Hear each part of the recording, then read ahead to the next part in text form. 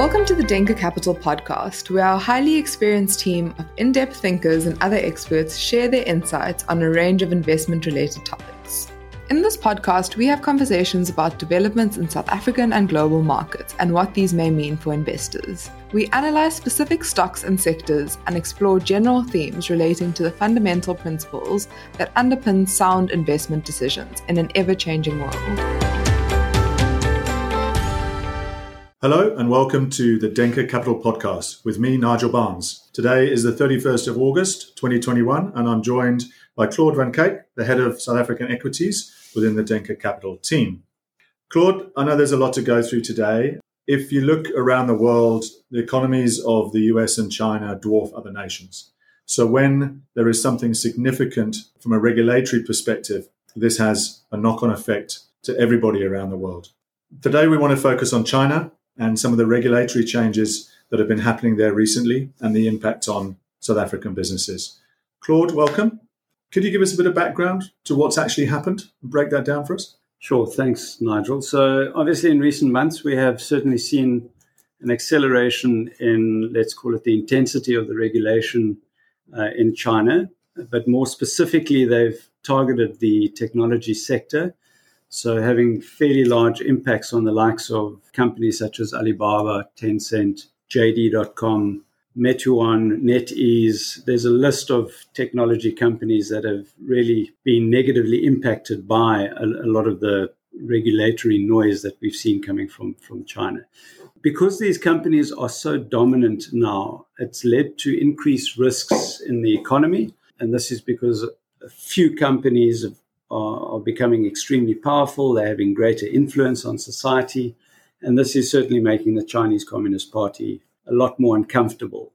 And because of this, we're seeing, the extent of the crackdown. So what we need to understand that, this is not the first time that the Chinese government have influenced sectors in the economy. They clamped down on the telecommunications sector in the early 2000s. And then again on the banking sector around 2000, 2008. And in both instances, they had a fairly significant impact on the returns that, these sectors were able to generate. So they forced the telecommunications sector to reduce tariffs, while at the same time increasing investment in infrastructure. They forced the banks to reduce fees over time. So this, although being very good for consumers and the economy in general, it has not necessarily been that great for shareholders.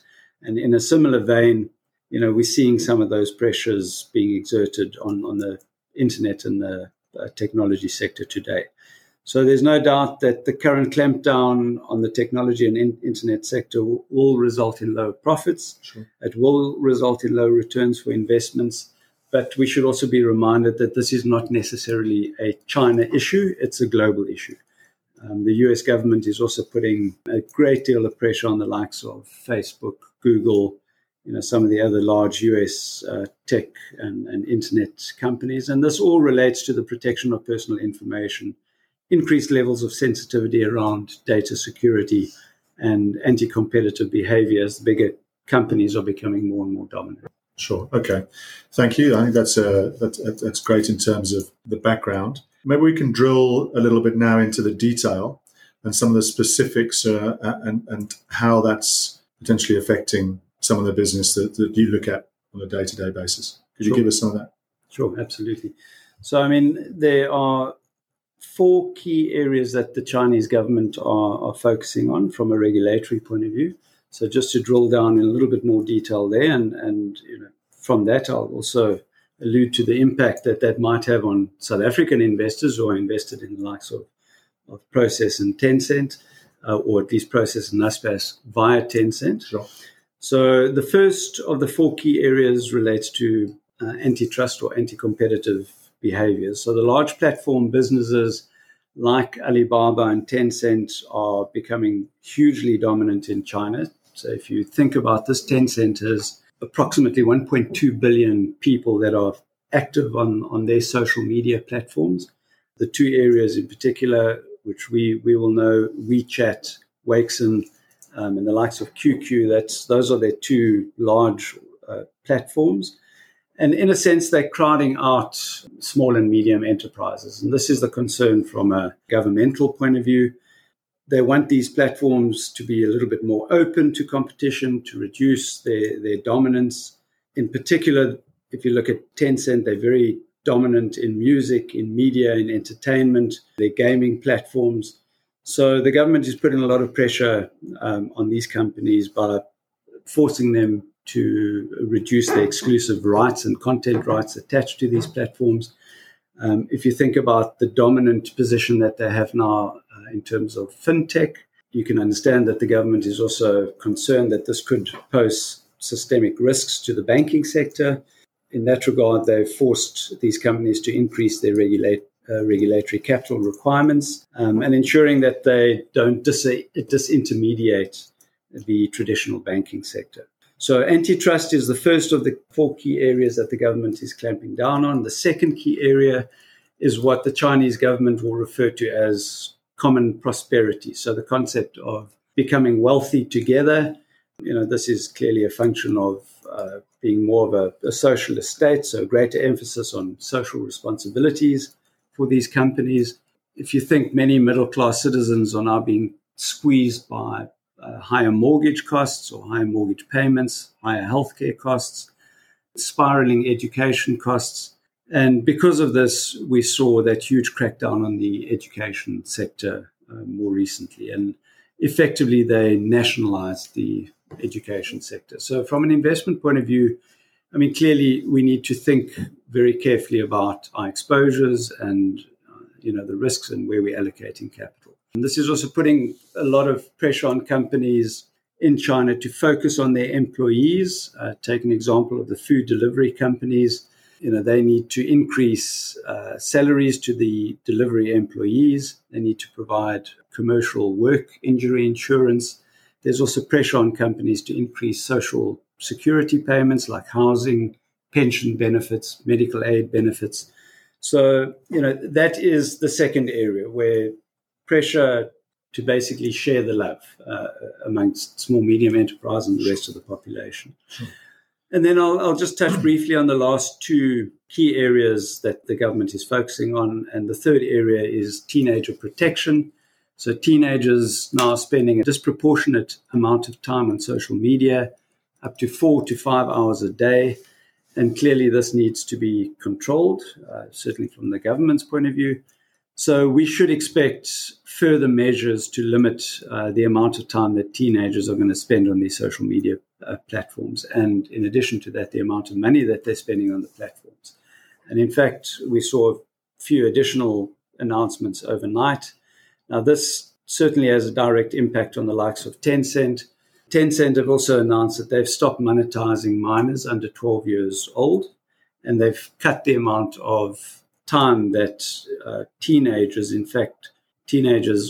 under the age of 18, are limited to no more than 1 hour per weekday spent on the gaming platforms. Now, clearly that does have an impact on the ability to monetize. It will have an impact on the returns. But to put that in context for the likes of Tencent, which is important for us as investors in Naspers and Prosus, the gaming revenues that come from under 18-year-olds is less than 6% of the total revenue. So yes, it is a factor, but it's not that significant in their lives. And then the final comment I'll make in terms of these 4 key areas where they're clamping down on is data security.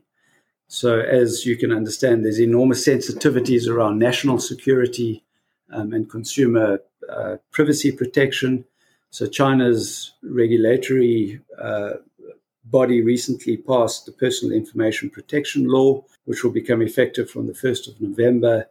And they're targeting data collection and analytics. So, how does this impact the internet companies?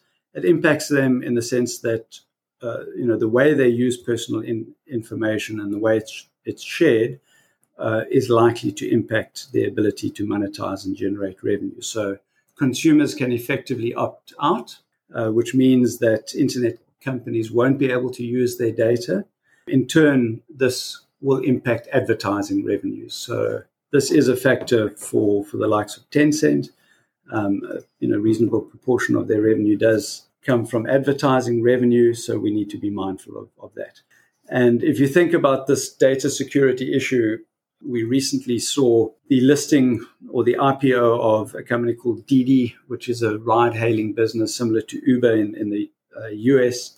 And, the Didi highlighted during their listing process how fantastic, they were able to use data, indicating how they could basically track down government officials and government employees and identify where they're moving and where they're traveling. So not a very smart move on their part.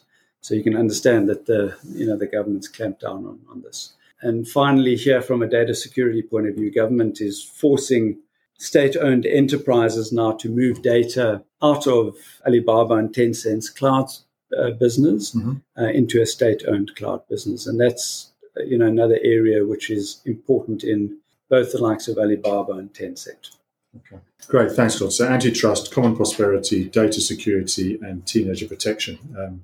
The listeners like me who have teenage children might not think that the teenager protection legislation is necessarily a bad thing. But anyway, then we move forward from that one.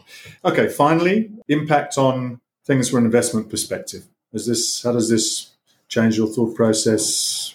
Could you just give us some background in terms of managing the portfolios? So, look, in summary, I think what's important to highlight here is undoubtedly these regulatory pressures will impact the level of profitability of the companies in one way or another. So impacting margins, impacting certain revenue streams, which ultimately will put pressure on return on invested capital, ROEs, return on equity, and hence will impact the valuation outlook for the companies. So, from where we sit, we need to understand that. We need to do our sensitivities around that, and specifically, how this could impact Tencent and what is already being priced into, let's say, the Tencent share price, because that has a direct impact on your view on Naspers and Prosus. So, we would be naive to think that it's not going to have a negative impact, but that's our job. We need to factor that in. Yeah. And, how that might impact ratings and your view on the company over time. But, let's not forget, as I said in the introduction, this is not a China-specific issue. It is a global issue, that investors need to think about. Sure. It's just that I think China is taking the lead on the intensity of the regulation at this point. But there will be more to come. Yeah.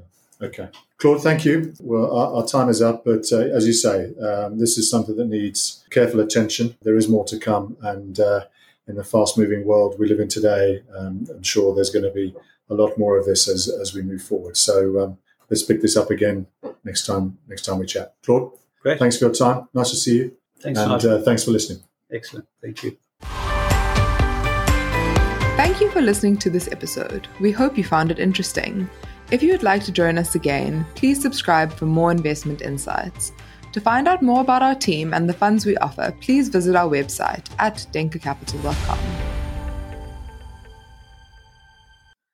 The opinions expressed in this podcast are those of the participants and do not necessarily represent those of Denker Capital. This podcast does not take the circumstances of a particular person or entity into account and is not advice in relation to an investment. Please do not rely on any information without appropriate advice from an independent financial advisor. The value of investments may go down as well as up, and past performance is not a guide to future performance. Denker Capital is an authorized financial services provider in South Africa.